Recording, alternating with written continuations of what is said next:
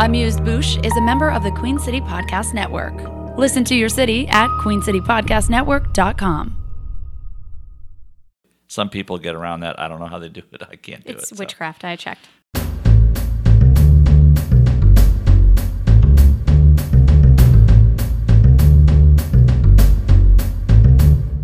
Hi, everyone. My name is Jen. My name's Abby. And this is Amused Bouche. In the studio with us tonight, a very special guest. We have been trying to get you in here for a long minute. time, Paul. It feels Some like, scheduling conflicts, but we're here. as it seems to go here in this era. But Paul Manley, owner-partner at High Tide Hospitality, thank you much for joining us. It's a pleasure to be here. I'm super excited to be here, for sure. Oh, man.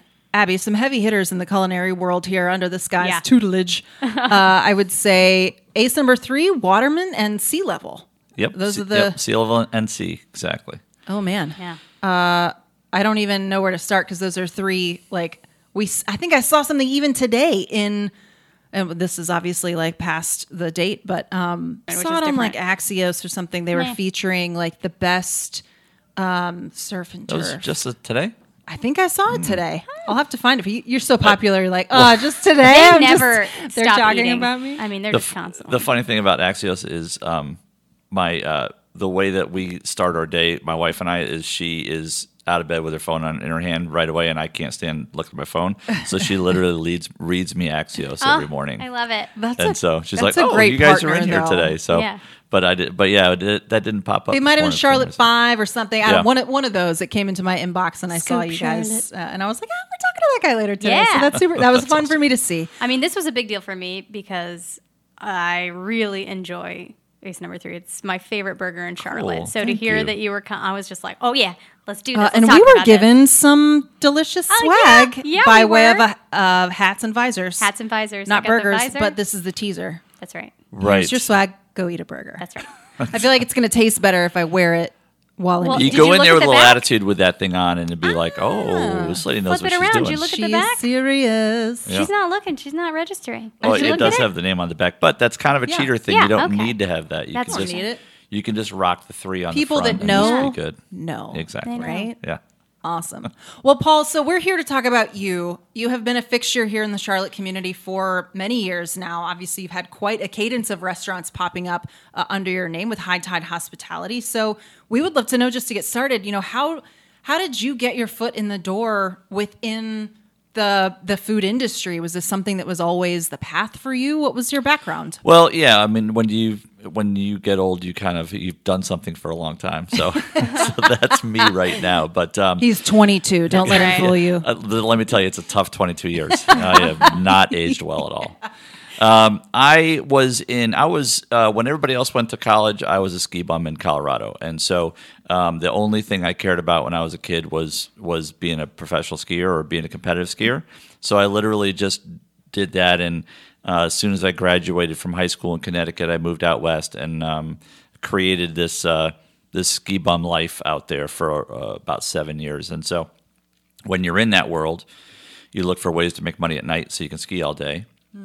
And you're looking for ways to make good money so you don't have to work during the day and you can do what you want. Yeah. So anyways, I ended up in the food and beverage business and was bartender at night and just killing it, loving it. And so I stumbled into, like lots of people do, into the hospitality industry. And then when I decided, I should probably grow up now. Why though? Exactly. Yeah. Reality hits at some point in time. Sure. So I decided that I really loved the business, the industry that I was in, and I wanted to learn kind of how to be a professional in it too. So I kind of went into management and followed a path of working for small individuals. And we talked about Tyler, Texas. Yeah. I opened and operated Rick's on the Square in Tyler, Texas, which is still there today, by the way. Go check it You out. told us what kind of place it is. Tell us again.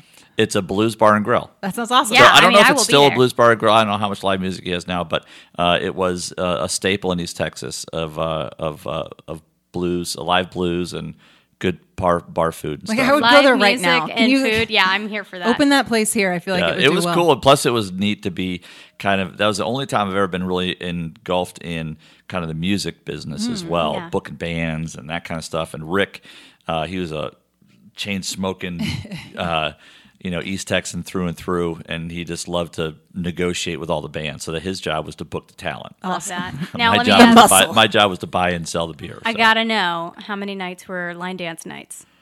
At least 3.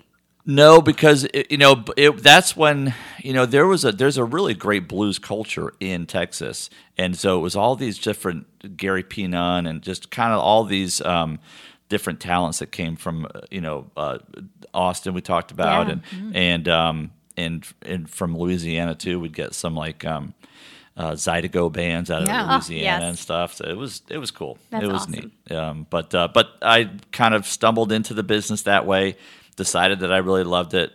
I felt like I was pretty good at parts of it, and I wanted to learn how the big companies did it. And so I went into the corporate world, and I was in the corporate world for probably 15 years or so, and moved around a lot, and kind of grew my career. I was the last corporate job-ish was I was the chief operating officer for a company out of Charleston, and we were, and then I took another job in Charlotte, and that job was terrible. But I was traveling a lot and that kind of stuff. But I needed to be in the Southeast in a city with a good airport, and traveling through Charlotte. When I was in Richmond for a while, and then I was in Charleston, and I just kind of meet him in the middle. We just really loved the city, and it was just seemed like things were starting to happen here, and it was a good place to raise kids, and our kids were coming into school age and stuff. So we settled on Charlotte mainly because of the airport, and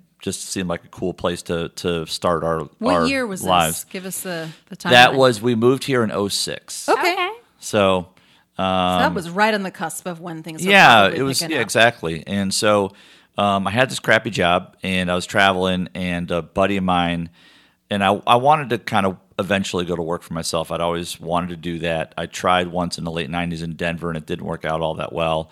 Learned a lot, but we didn't do well with the restaurant. And a buddy of mine, Jeff Tony Dandel, we knew because we both hated my employer that I worked with. He was in the NASCAR business, and I was in the restaurant business, and we were foolish enough to sponsor a race car. So anyways, so we met, and then he quit his job and traveled to Europe and all that kind of stuff, and came back and asked me, will you start a restaurant with me? And that's Jeff and Jamie over in Noda, and the first restaurant that we did together was Crepe Cellar. Yeah. And so that's... I've heard of it. Rest in peace. Best Brussels sprouts I've ever had. We talked about Brussels sprouts earlier. Right. Some of the Those best. were I think the first Brussels sprouts I ever had as a grown-up, and they'll never be I topped. felt like we were on the front end of that Brussels sprout. Yeah, You I really think were. that's absolutely true. We were proud of that. Yep.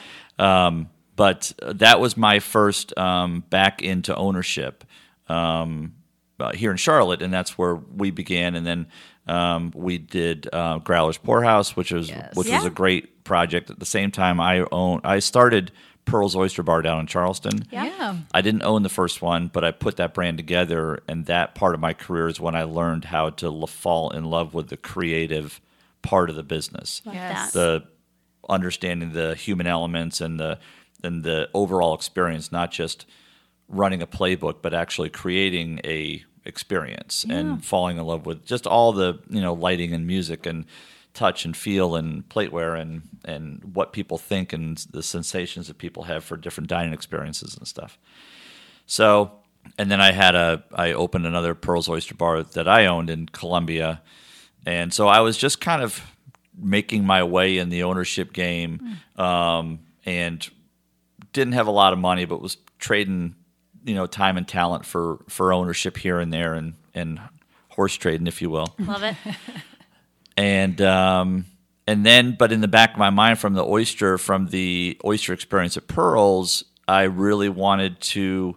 I really was interested in going down this road of this farm to fork oyster bar and seafood restaurant. Yeah. So to grow oysters on the Carolina coast, which I learned from an oyster buddy. That was one of the best estuaries on the East Coast to grow oysters, and didn't know that. And then I wanted to have an oyster bar in Charlotte. So I kind of went on this 5-year journey of trying to put this whole idea together and learning about oyster growing and doing farm tours and doing all this stuff. And then and partnered up with a farmer from Sea Level, North Carolina.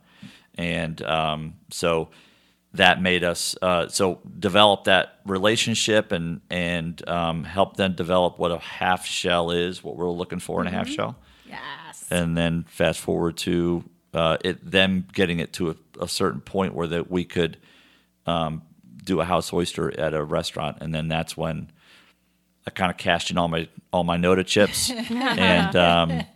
and went for it at Sea Level, and that was really the beginning of High Tide Hospitality as we call ourselves now. And Sea Level is uptown, right? It is. Yeah, Yeah, I remember right going on right Fifth after Street. it had first opened. So yeah, and I'm ready to go back after we're talking about this. Now, so when Sea Level becomes its own little being, have you already established High Tide Hospitality? No, so I mean it's the name of my management company, basically. Well, the reason I ask is because I just want you to share the kind of tagline for that, or like the vision. When I go to the website, it just kind of encapsulates what I really enjoy about kind of what I think is your perspective about the restaurants that you have under your umbrella. High Tide Hospitality is a Charlotte-based restaurant group operating on the belief that a rising tide lifts all ships. And I just love that. So we ended up with the name of High Tide because, part of when you get into this business and you're focused on, raising capital and building a building and then hiring people and then not screwing it up and trying to serve and create experience, all that kind of stuff, you realize kind of the byproduct of this industry is growing careers and relationships and things like that. And so one of the biggest timepieces for my job now, and also one of the biggest rewards, is seeing people grow. Yeah. And watching people flourish from whatever you can offer them as a mentor or as a company or as an employer, how they can grow from that. So we enjoy that part of the business. That's a big part of our culture. We try to promote from within as much as possible. We have about 350 people that work for us now, and we just had an orientation last week, and we had 7 people that were all in management orientation, and they all came from within. So and it was just one of my favorite orientations I've ever had because we were able to look around the room and kind of see, these people that started as a host or dishwasher or a cook or whatever, and they've gone into management. And, that's been a lot of fun. It's homegrown, kind of in the same way that you have this connection to where the oysters are raised, and then maybe they're making their own little pearls. That's what I was gonna say. Oh my god, I read you're your mind. creating these little pearls. I love it. That's fantastic. So we're talking about Sea Level, which can you give us just a high level of like what is on the features at Sea Level? The whole idea is it's a farm to fork Carolina seafood oyster bar, and it celebrates what we have to offer in the Carolina, not only the coast but from farms and whatnot. So we rely heavily on fresh lists, like most other chefs in town do, which is such a phenomenal asset. And then we also have several different vendors that we get fresh line caught seafood coming in from the coast. So about a third of the menu is created daily based on what we can get from farms and what we can get from the coast, and we rely also very heavily on responsibly farmed fish as well. We have some phenomenal farms in the Carolinas. So we really try to showcase all that in a sort of a little bit of an upscale environment in Uptown. So I guess that's the basis of what that is. Well, I saw that. I think this was the thing that I saw posted today, or maybe I followed a rabbit hole of sorts. Is there an oyster happy hour? We do. Oh my God! Tell me about that, because I'm going to need to work that into my regular rotation. Right. So Sea Level, is it the same hours of both of them? I should know these things better than I do. There's 2 locations of Sea Level. Well, no, there's one Sea Level and there's 2 Waterman. 2 Watermans. Okay, got it. But we do it from 2 to 7 Monday through Friday, and we offer $1.50 house oysters on those days. Well, that's going to be half my diet from now on. Yeah, so it should it's be. perfect. Thank you for that gift. Absolutely. Yeah. So I mean, you clearly estuary's doing great. So many oysters coming in. You're like, let's open up another restaurant. Yeah. Yeah, well, the path of the new oyster bar is we have to go to the farm first and say, when can you get to scale so we can grow? Because it takes them. Let's say you do a great job on negotiating a lease. It's still going to take a year by the time that you sign that thing to the time that the doors open. Yeah. Most likely. Some people get around that. I don't know how they do it. I can't do it. It's witchcraft. I checked. Yeah. So anyway, but we have to go to the farm first and see that they can scale and to keep up with our growth, and they've been phenomenal at it. So that's where it starts, and then But of the raw bar oysters that we sell, about 70% of them are from our house oyster. So we carry oysters from the East and West Coast, and we do a lot of that kind of stuff, which is a lot of fun. Yeah. To bring in all different kinds of oysters, but mainly we sell ours. Is it true that oysters have a season, or is that just like a wives' tale? So oysters, it depends. Typically, if you're at a raw bar and you're ordering, singles, which are, so that whole experience is a single oyster. Those are almost always farm raised, and a farm. But people have sometimes bad connotations of that. These are sitting in the ocean. Right. They're in an estuary. They're on the coastline. They're on a riverbed where They're doing their cultivated. thing. Yeah, exactly. So they're growing in cages or they're bottom grown. There's a ton of different ways. And it's real farming. Those, they're out in the elements all day and they're fighting the weather and the heat and the wind and you name it and hurricanes. Yeah. So in that environment, there's not really a season. Mm-hmm. You have growing seasons when they're growing in the warm weather, and then as the water gets colder, they go dormant. So there's times when the meat is fuller throughout the year, but months that end in R. This is what I keep hearing. So there's a couple pieces with that. Okay. One of them is that's a pre-refrigeration thing. Okay. So in the summertime, the oysters couldn't travel anywhere. Like Right, you they're could get gonna them out go of bad. the coast, but then you're going to eat them that day, Yeah. right? The biggest consumer at the turn of the century, of the 20th century, of oysters was Chicago. And so they had to get on rails to go there. And when you eat oysters now at a raw bar and you see that they'll decorate it with seaweed, that whole thing is from packing oysters with seaweed to try to get them to Chicago. So any kind of travel that they did, they would pack them in these crates with seaweed and hope for the best. Okay. In summertime, they would make them. Right. That's where the art thing came from. And there's a ton of oversight now. So all the waters that anybody harvests oysters from, whether it be wild or farmed, they're all monitored. So if you get a certain amount of rain, you have to shut it down. If there's places looking for red tide or any sort of things like that. So the chances of getting bad oysters is super, super slim. Doesn't mean it doesn't happen, but it's very, very rare. Yeah.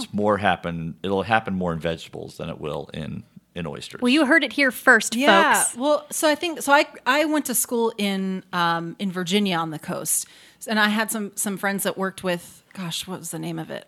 The Chesapeake Bay something. Rappahannock River guys, those guys, or I'm not. I'll have to go back and look, but it was instilled in me that it was less about the quality or the fear of getting a bad one than it was about sustainability and making sure that we are consuming this resource responsibly. And you've mentioned obviously that the farmed connotation is sort of a yucky word for some people, but is there a concern about this resource being depleted inappropriately, or is that part of that anymore? Is that a little bit outdated? No, not really. I mean, it is a big concern, and that's where oyster farming is really one of the most sustainable forms of farming that you can be. There's a lot of carbon neutral farms out there because oysters themselves do a phenomenal job of cleaning estuaries. That's what they do. They filter water 50 gallons a day per oyster. So they Very constantly hardworking little critter. Amazing. Yeah, They're so delicious and efficient. Yes. Thank you, oyster. And so, but when Chicago was eating all the oysters, they just had these massive trawlers that were just eating up our coastlines, just trashing our oyster beds and everything like that. And we lost a ton of really remarkable, oyster beds and estuaries and all that life, all that things that happen within an estuary to make sure that it's a healthy place. Oysters do a lot of the heavy lifting in that. And so when we lost that, we lost a lot of other aspects of it. So, wild oysters are something that we eat too, for sure. But there are certain times, and there's certain seasons where it's okay to harvest them, and other times to leave them alone. And so sometimes that R thing gets mixed in together between those two things. Yeah. But I think that it's mainly about the relationship between the coastline, and you won't find an oyster farmer that is not super passionate about whatever's happening on that coastline too. So like Texas is a great example. Texas is a great coastline of Gulf Did oysters. you know that? Did you hear that I'm Abby's from Texas? from Texas? I'm from there. Are you kidding me? I know. Wow. I would He's have in on it never, never guessed that.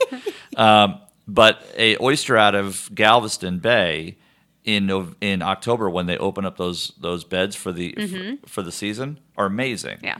But they are responsible enough to close them down and say we got to leave it alone for that time and all that stuff. So there's a lot to it, but it is just there is a great healthy relationship. There's also a ton of people that are working hard on rebuilding coastlines with old shells.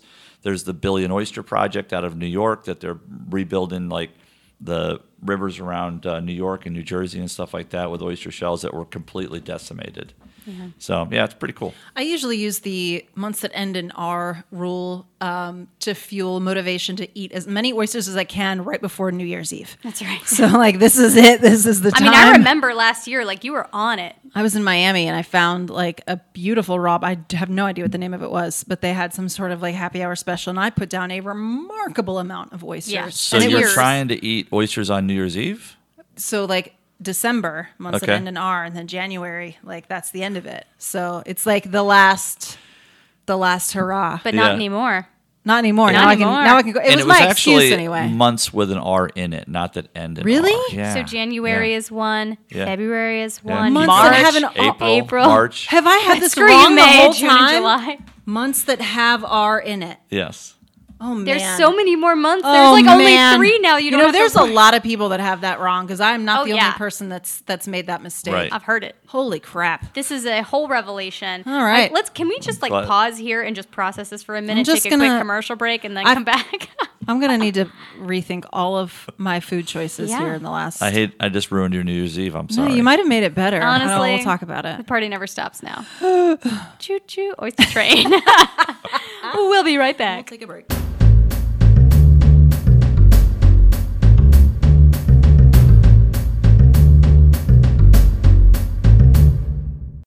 If you think or know you had COVID-19, you can be around others after 10 days since symptoms first appeared, and after 24 hours with no fever without fever-reducing medication, and after other symptoms have improved.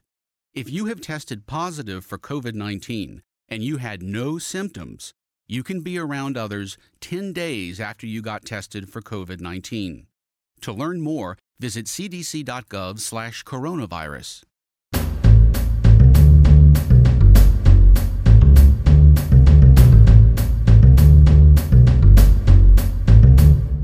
Terroir, it plays a big Yeah. role Yeah, in of oysters course. I because believe you can that. take the exact same oyster, you can grow it 5 miles up the coast, and it'll taste different because of that estuary. It Yeah. might be different than the one that you're in. That's amazing. So yeah, there is a lot to do that. Most of the oysters grown on the East Coast. Are we back? Oh yeah, we're back. We're totally Just back. keep rolling. We rolling? Yeah. And we're back.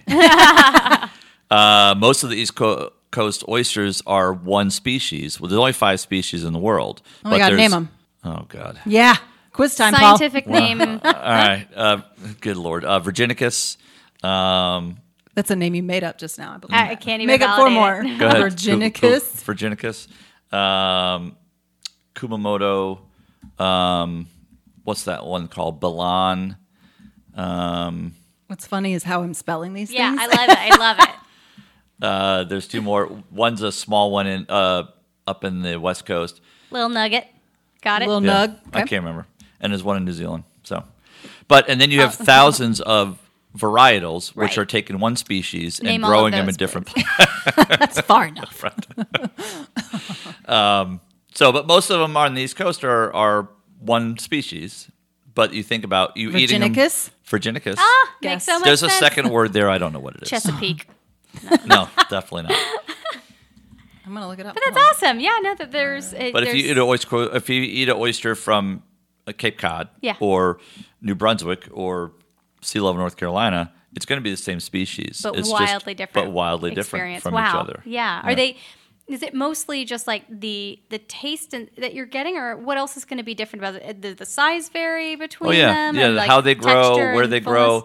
grow, how many years old they are. You can look at a shell and tell how old it is. Like rings on a tree. Exactly. How do you? What are you looking for on the You're shell? looking for the hard stop is basically a ridge on an oyster, and an oyster that you're eating from the Carolinas is typically going to be about 1.5 years old, maybe 2 years. An oyster that you're eating from New Brunswick or PEI is going to be up to 5 years old. Yeah. Wow. Okay. So, and you can see those hard lines on the bottom and the top of the shell. It's easier on the bottom I shell. love it. Now, I remember going to New Orleans several years ago and getting oysters there that were dinner plates compared to the ones that we get, or that I was used to having in the coast of Virginia. Is that normal? Is this like farm grown chicken that's like just giant boobs? Like, No, how do I they mean, do that? those are wild oysters. So the great thing about oysters, too, is we have so many different oyster cultures throughout the U.S. If you go to Seattle, they have their very own type of culture. They're very snooty about their oysters. It's a dress. so Why shocked. haven't my parents talked about this? My mom's Her in parents Seattle. are from Seattle. Oh, it's all right.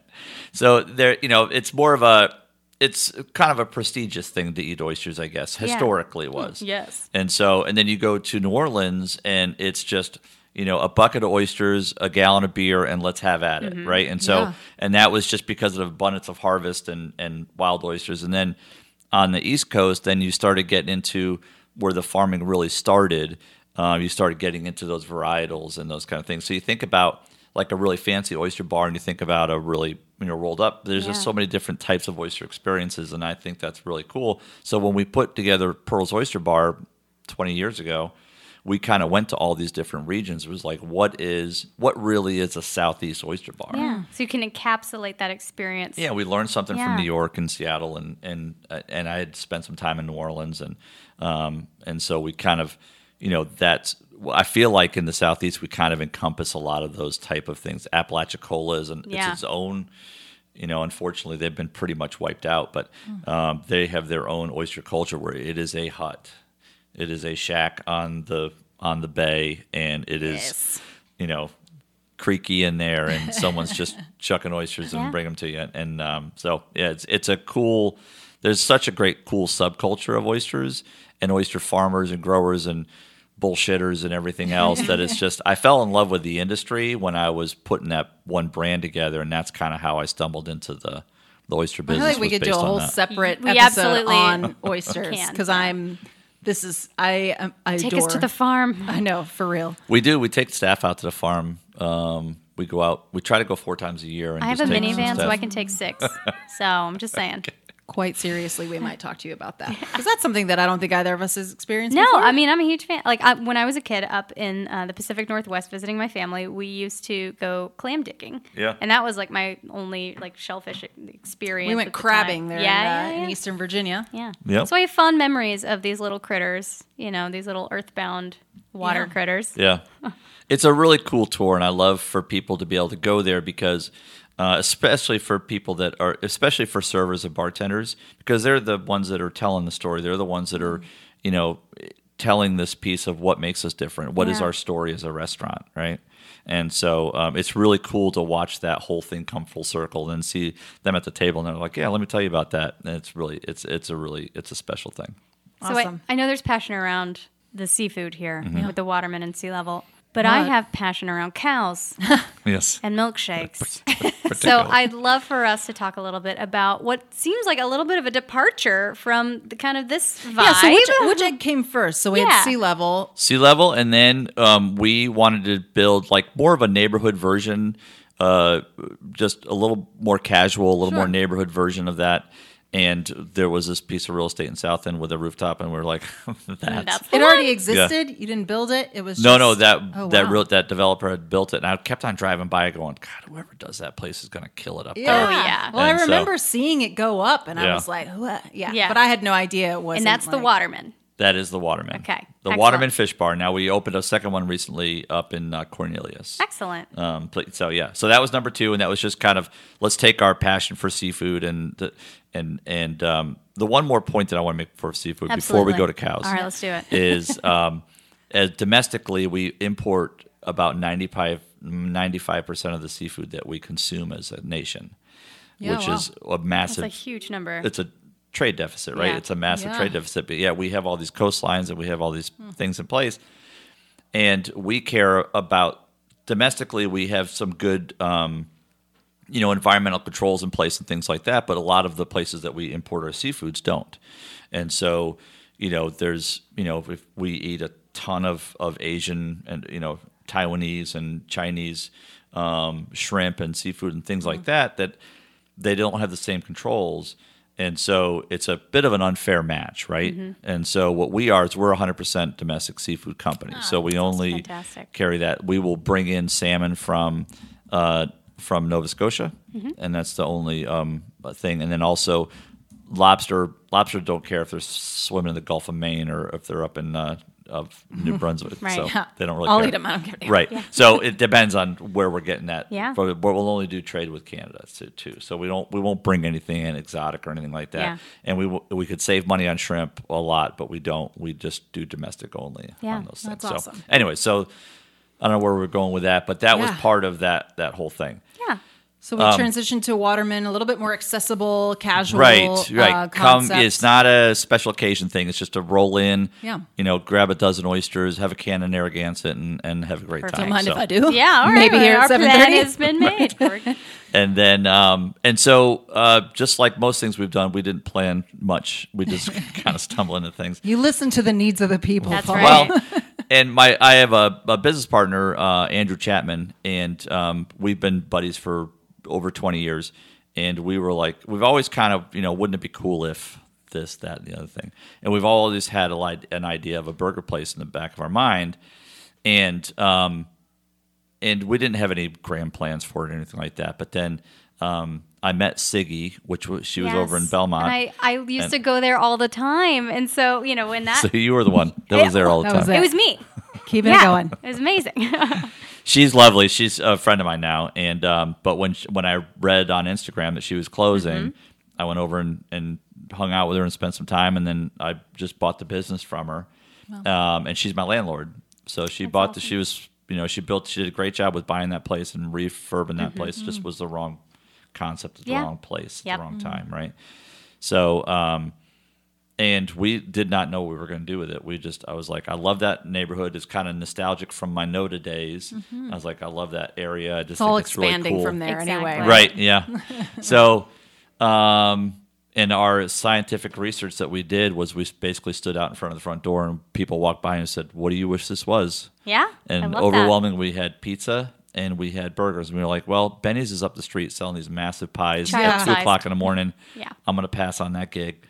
And we were like, well, let's break out that do a burger idea that burger. we've had. So You really did listen to the needs of the people. Oh my gosh, that's fantastic. 12 out of 16 that walked by, that's what they said. Yeah. Look, I I mean, you if you build it, they will come. Look, if you ask me every hour of the day, what do you want right now? It's going to be pizza or burger. Right. Most of it. And then by the end I of the mean, day, if it you might put be like either of those oyster. in front of me, I'm probably going to be like, cool. I'm Yeah. glad that's here right now Can't go instead wrong. of it not being here. Now, this is I'm one not of those gonna hate things on it. that I think a lot of people feel like pizza is good even when it's bad, right? Like a lot of people it's are like, hard it's to still really pizza. mess it up. It's hard to really mess it up. And I think a lot of people tend to generalize burgers in the same kind of way. Ooh, But I'm not here me. to tell you that this burger is just a whole different experience. It's on a whole other level. Well, that's awesome. All right, so is there like well, first of all, I'm curious to know where the name came from. Ace number 3. Talk to me about that. I wish I had some really riveting thing for you, Yeah, but you can make it up. I I was lost really, a horse race.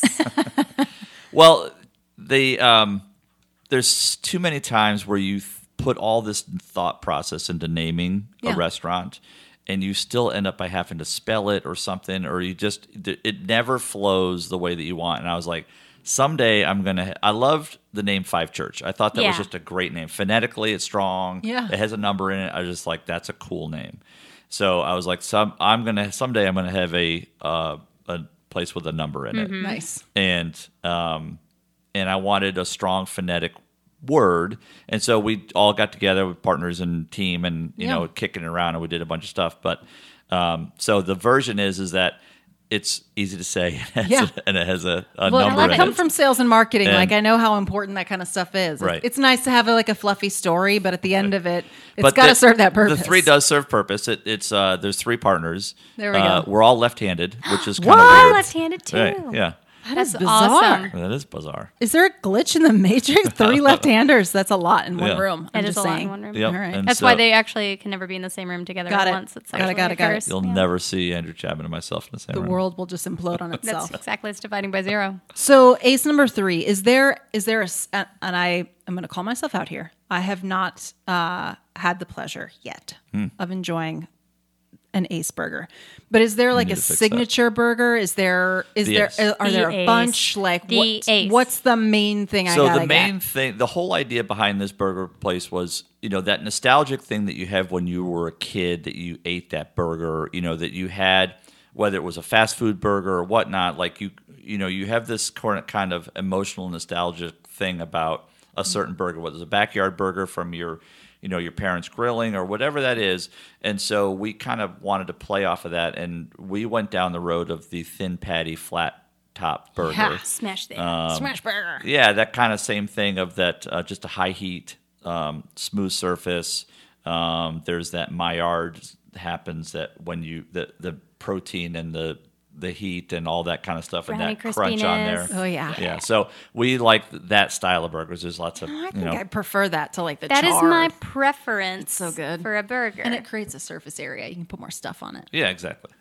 So we went down that road, and then it was a ton of testing and what to do and this that. But what we wanted to do is we wanted to keep it really simple. Less is more is one of our sayings, and so and we wanted just a super simple menu and kind of highlight this one burger, which is house-made pickles and comeback sauce and so about over half of what we sell is that one burger. And then you can build your own. You get doubles and triples and singles and stuff like Yeah. that. But we have Less a hot is dog. not more for some people. Some people need 2 or 3. Less choices, I think, is what it Yeah. was. Yeah. But I will say this, and y'all can fight me about it. You can call us at our phone number if you want. You can ping us on amuse.boosh.pod. This is the best burger in Charlotte, hands down. Ooh. That is me Fighting fighting words. words. Wow. I'll take it all day, every day. And I would. that will create some ruckus because people are crazy excited about their burger. Yeah. Right? I mean, and very fair. Like, I made some very poor burgers for the 3rd of July that we were celebrating, and I made up for They it. with were some of the not poor. Well, I'll give you that. Okay. Well, the next, last night, I made up for it by then I did it all on the grill for the big party we had, and then I put out the griddle and did it all my flat top, and I was There you just go. like, there you are, baby. I missed you. Like, this is a superior one. But I should have just gone to Ace anyway and had them cater it. So yeah, that's kind of where we went with that, and we just did it in a little neighborhood right around the corner from here, and it worked out. Do you have a signature French fry? I feel like every burger They've place got has to. hold on though, because something's different about these I'm gonna fries. hand that this whole thing over to I you. should I'm like the ambassador for Ace Yeah. number 3. Okay, I love this place so much. They have like the fry that you look for when you're looking for a fry. So a lot of times you All right, see but one- this is a contentious Hold. conversation I know, on its own. I know. And again, come This is fight me volatile anytime. food It we're really talking about. is. This is it. This is the stuff. But like, when you go and you're like, damn, that's a really good French fry. What's up with that French fry? It's like as if you Shoestring. battered a French fry. I love a shoestring, but this is that kind of fry that's like the perfect balance of starch and crunch. Okay. It's got the right level of salt, and it's got like that extra bit of crispy on the outside. okay. Because like some of them are like married, and like you get like 2 at once. Okay. It's like that special fry that like, what's going on with these? Like, They why are just they really wanna be different? It's like together. They also travel well, and They that was one of do. the things about that fry is we had to have a fry. Like we do fresh cut fries at the full service restaurants, and we figured out pretty quickly that a fresh cut fry is awesome when it's served to you, Yep. and 5 minutes later it's kind of garbage, right? Yep. As soon as it gets limp and soggy, it's no good. So this fry travels really well. It reheats really well too, so you can actually stick them in the oven, crisp them up a little bit. Real They're- talk, can I just tell you that? So I used to live in South Charlotte, so we used to drive all the way up here to the Belmont neighborhood, get Ace, drive it all the way down to like Pineville, and then I would eat it, and then I'd have some leftover fries. So what do I do? Next morning, fry them up with eggs and Well, some of bacon, course you and do. done. Breakfast. That sounds amazing. I love that. That's fantastic. All right, so I have on my list of things to prioritize very soon getting an Ace burger. But I think for tonight, we might head over to Waterman yeah. in South End Fantastic. for a little nightcap. But other than the oysters, obviously, we know that's a strong suit for you. and we have to try the signature one. Yes. What else on the menu there should we prioritize? What's like the heavy hitters for you? The heavy hitters are the most popular items for us is because it's kind of a neighborhood place. The lobster roll sells phenomenally well. It does really, really well. Is it Connecticut style? You get your choice. Oh, thank God. You can I have prefer Connecticut or Maine. style, but I respect choices. What's the right choice, Paul? Even though I'm from Connecticut, you'd think I'd pick that, but I never will. I'll always pick the colder, a little bit of mayonnaise, just a slight little bit of seasoning. I want the cold salad type of lobster I roll. respect it. I do I too. love a hot buttered bun with hot buttered lobster. So we do the hot butter no matter what on the bun. We still toast the bread that Yeah. way. Yeah. But you can choose your love method. that. I'm Yeah, not but- going to turn either one down. Listen, so I used to go up and visit Connecticut, and there was like this little town, Haddam, that they had like an amazing lobster roll and then like fried clam bellies, which you What? can never find clam bellies anywhere here. Yeah. Right? So I'm just saying that to you. So Weird that thing if about you- clams in the South, people eat them differently Yeah. down here. Like a raw bar in Boston will have just as many clams as it will oysters on the menu. Here, we can't give them away on You the get raw clam bar. strips down here, like fried, Little fried, weird little rubber That's bands. the thing. Where are the bellies at? That's the best part. I'd- Anyway, doesn't matter. But I'm just saying, like, if you ever just want to put in 1 minute, I'll I be do there. I do like clams though. Yeah. Okay, so So lobster it's roll. that believe it or not, the hot chicken sandwich sells crazy I well. believe that. to know. Jake will Okay. be there. Yep, we have a fisherman's pick, which is a fried fish sandwich, which is awesome. We do a lot of we do some fresh items there. We have a great North Carolina trout, blackened trout. That's really yum. really delicious and Love good. trout So all day. All right, so you teased that you just opened a new Waterman in Cornelius. That was pretty recently, right? it was May. Okay. May of 2022. So obviously, most of your other locations are within Charlotte proper, but is this your first sort of expansion outward? It is. We have 6 restaurants now because we have 3 of the burger places. Case number 4, 5, and 6. Right. 3.1, 3.2. That's right. But it's so it's a little bit out of there, but it's still in Mecklenburg County. It's great to be able to support the restaurants locally, and so we want to, keep growth here as long as we can because it's logistically it's easier on the teams. It's easier to keep culture. It's easier to gather and get people together and support and that kind of stuff. So,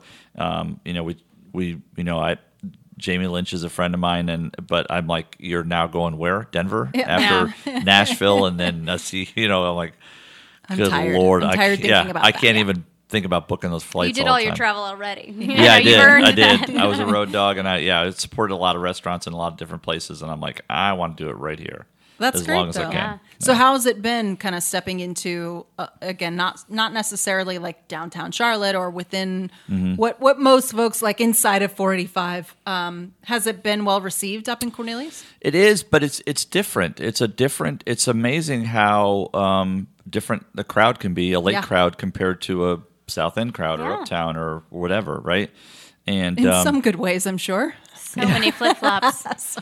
it's just people don't like at South End. We sell a lot of non-seafood. We're a neighborhood place, but in Cornelius we sell almost exclusively seafood. Like they don't. they're They already coming have there their for their burger place. They seafood. already have their chicken salad. I mean, their hot chicken place or whatever. Yeah.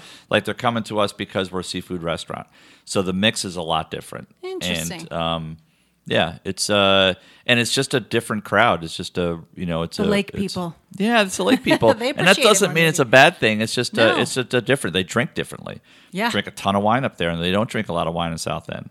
They're Really? hitting cocktails and beer I believe hard. that. I But bet. also the South End. Well, probably a younger crowd, I would Yeah. imagine, also in South End. So maybe that's something to do. It with is, but- yeah. So yeah, we sell a ton of we sell way more wine up there. So Those might be yeah. my people. But we're busy. I mean, we're definitely busy, and it's going great. I got a really great management team up there that we're excited about. So Awesome. yeah, it's good so far. Yeah. So I would ask, we've learned a lot about the journey that you've had and the different restaurants that you've opened and the different concepts. But the thing that you hinted at the beginning was that it takes a really special group of people. So I would love to just kind of close out on, when you guys are looking to add to your team, What is it that sparks that culture for you? What is it that you are drawn to that means you're going to have somebody who's definitely going to move into management orientation one day? What is someone? Secret sauce? Yeah, what's the secret sauce, Paul? Well, what we do is not, it's not hard what we do. I don't think. I think it's hard work, but it's not necessarily. I think 90% of what we can do, we can teach people fairly easily, right? Like if we work with someone on sauté and how to cook and cook the perfect piece of fish, like they'll eventually get that. We have our culture points like most companies do, but one of them we have is character over talent. Mm-hmm. And so we really try to focus on, if you don't have the character, if you don't have the hospitality, if you don't innately love to take care of other people, you just ultimately won't be successful in our company. You could be the greatest chef or the ridiculous bartender, but if you don't love the fact that there's people you're serving and you're genuinely just want to make them happy, then you won't last long. So I think that's what we're always kind of after. If we can, we'll take anybody with great character, and we can. It doesn't mean we don't need the other pieces because we don't know how to teach everything. So we do have to hire outside talent.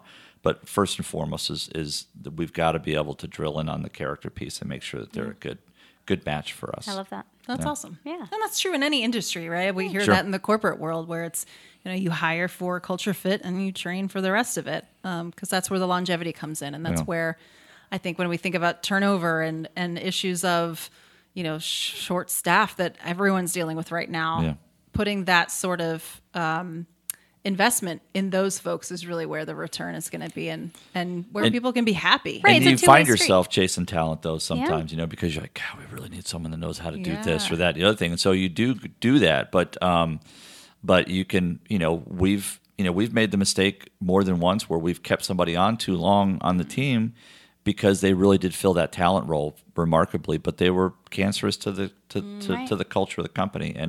And what I'm most proud of probably is that we've empowered our team to be able to call us on that and be able to say, like, look, you're not living up to your own culture by, keeping this person on or whatever that is, or put this person in that wrong spot or making a poor people choice.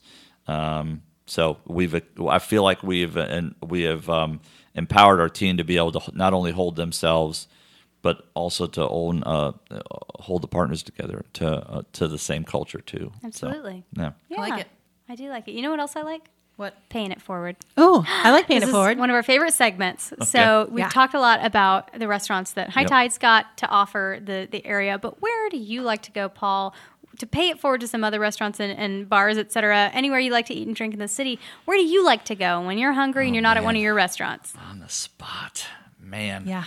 I'm a huge. I think Bruce Moffat does a lot of things really well. Yeah. So he's just hard to get that wrong. I mean, he's had places come and go, but hitting Stagioni on the right night, you're just not going to get it much better than that. Yep. I think that Little Mama's delivers all the time. So obviously, I like a good Italian meal. Yeah. I'm a big fan of Fuda Buddha. Yes. Love food. You know what? My second favorite Brussels sprout. Now, they after are Crepe delicious Cellar. also, yes. They are really good. Have you had them there? I don't think I That's have. your assignment. It's like almost like a sticky teriyaki it's kind of amazing. sauce, but not overpowering, and a little bit of the like the dried fish flake on top. Right. Ooh, oh my God. I had a little, and no details, but I had a little run-in with the chef owner of that place, and I was like, I didn't even care because the food's so good. I'll go back. Fight me. Yeah, We're I'm good. like, don't ban me. Just wear the big sunglasses every time you go in, get your ramen fix. I want it. Oh man. I want that food there. So, I think that, gosh, that's really on the spot type of thing. So, but I would say that of the top places and good worst, we mentioned it before the yes. show. If I maybe had possibly been overserved the night before, having that egg sandwich with the bologna, it's a kielbasa egg and cheese, maybe something like that. It's Is that the ridiculous. one on the Montreal bagel or no? The No, sandwich. it's on a It's the sandwich. Kaiser, like a great yes. Kaiser. Yes. That'll That'll what cure ails. anything. Yes. Absolutely anything. Yeah. That's awesome. That's Yeah. outstanding. Well, Paul, what's next for High Tide Hospitality? I know you guys have a lot on your plate right now. Is there anything on the horizon that we can tease, or what's coming up next? Well, we've opened 6 restaurants in 6 years, and So you're lazy, is what you're saying. that's tough on the team. Sure. Right. It's it's been and so right now we're in kind of a building mode to be able to, if we are going to have more growth, we've got to be able to sustain that. We got to be able to have the right people, and then also give the right support to where it needs to. And we stretched when we opened Lake Norman. We really stretched our High Tide team really thin. And I don't like doing it. There's a guilt association with really pushing people too far, and we did push people too far on that opening. And so the idea is, if we are going to grow, we've got to get these other pieces in place to make sure that we can do it responsibly and not burn people out and everything else. So in the meantime, we're just doing the absolute best in the areas where you already are on the 6 restaurants. yeah, exactly. Yeah, Oysters, burgers. And the thing is that we are actually with the Ace Burger, and I hope I'm looking at him very I intensely. know. I'm scared a little bit. Oh, God. But we're actually got a better beef burger What and when can I get it? starting next Monday in Myers Okay, Park. great. I will be there next Monday at Myers Park. Oh my gosh. So we That sounds like did homework. a bunch of R&D. And so this is constant, never-ending improvement. Is you want to get, you want to make sure that you're doing everything the best you can.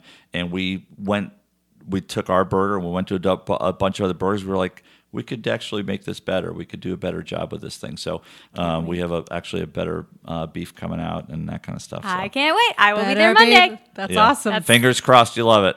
If not, I'm coming marching right back to your office and knocking on the door. She'll let you know. She will. But she's going to Burger love it. in I can tell. face. That's yeah, right. Okay. The true Texan here. She knows her beef. I know my beef. Well, Paul, thank you so much. It was such a pleasure talking with What a you and blast. learning. And it's been great hearing just that you have these expectations for continuous improvement and quality and really taking care of the industry here in Charlotte. So thank you so much for joining us It's tonight. been an honor. I really appreciate it. We can't wait to go eat some oysters here We're in a going second. right now. Hey folks, Abby here. Just wanted to follow up on a few things that we discussed in this episode. True to our word, the minute we wrapped up our interview with Paul, Jen and I headed straight over to the Waterman, and we were treated to an incredible sampling of the oysters that were on their menu in that rotation. Strongly recommend getting out there. We had a wonderful time. Now, what about the Ace No. 3 burger? Abby's favorite burger in Charlotte, and then Paul decides they're going to go and change it. All right, I went. That Monday, right after we recorded, I was there at 11:01. I opened the door, and there is Paul with the rest of the team. And sure enough, he hands me a burger, and it's still my favorite burger in Charlotte. They were able to improve upon the recipe. I fully support the choices that they made. Go and try one. If you haven't tried Ace No. 3 before, you're not going to be disappointed one way or the other. For this batch, my name is Jen. My name's Abby. And this has been Amuse Bouche.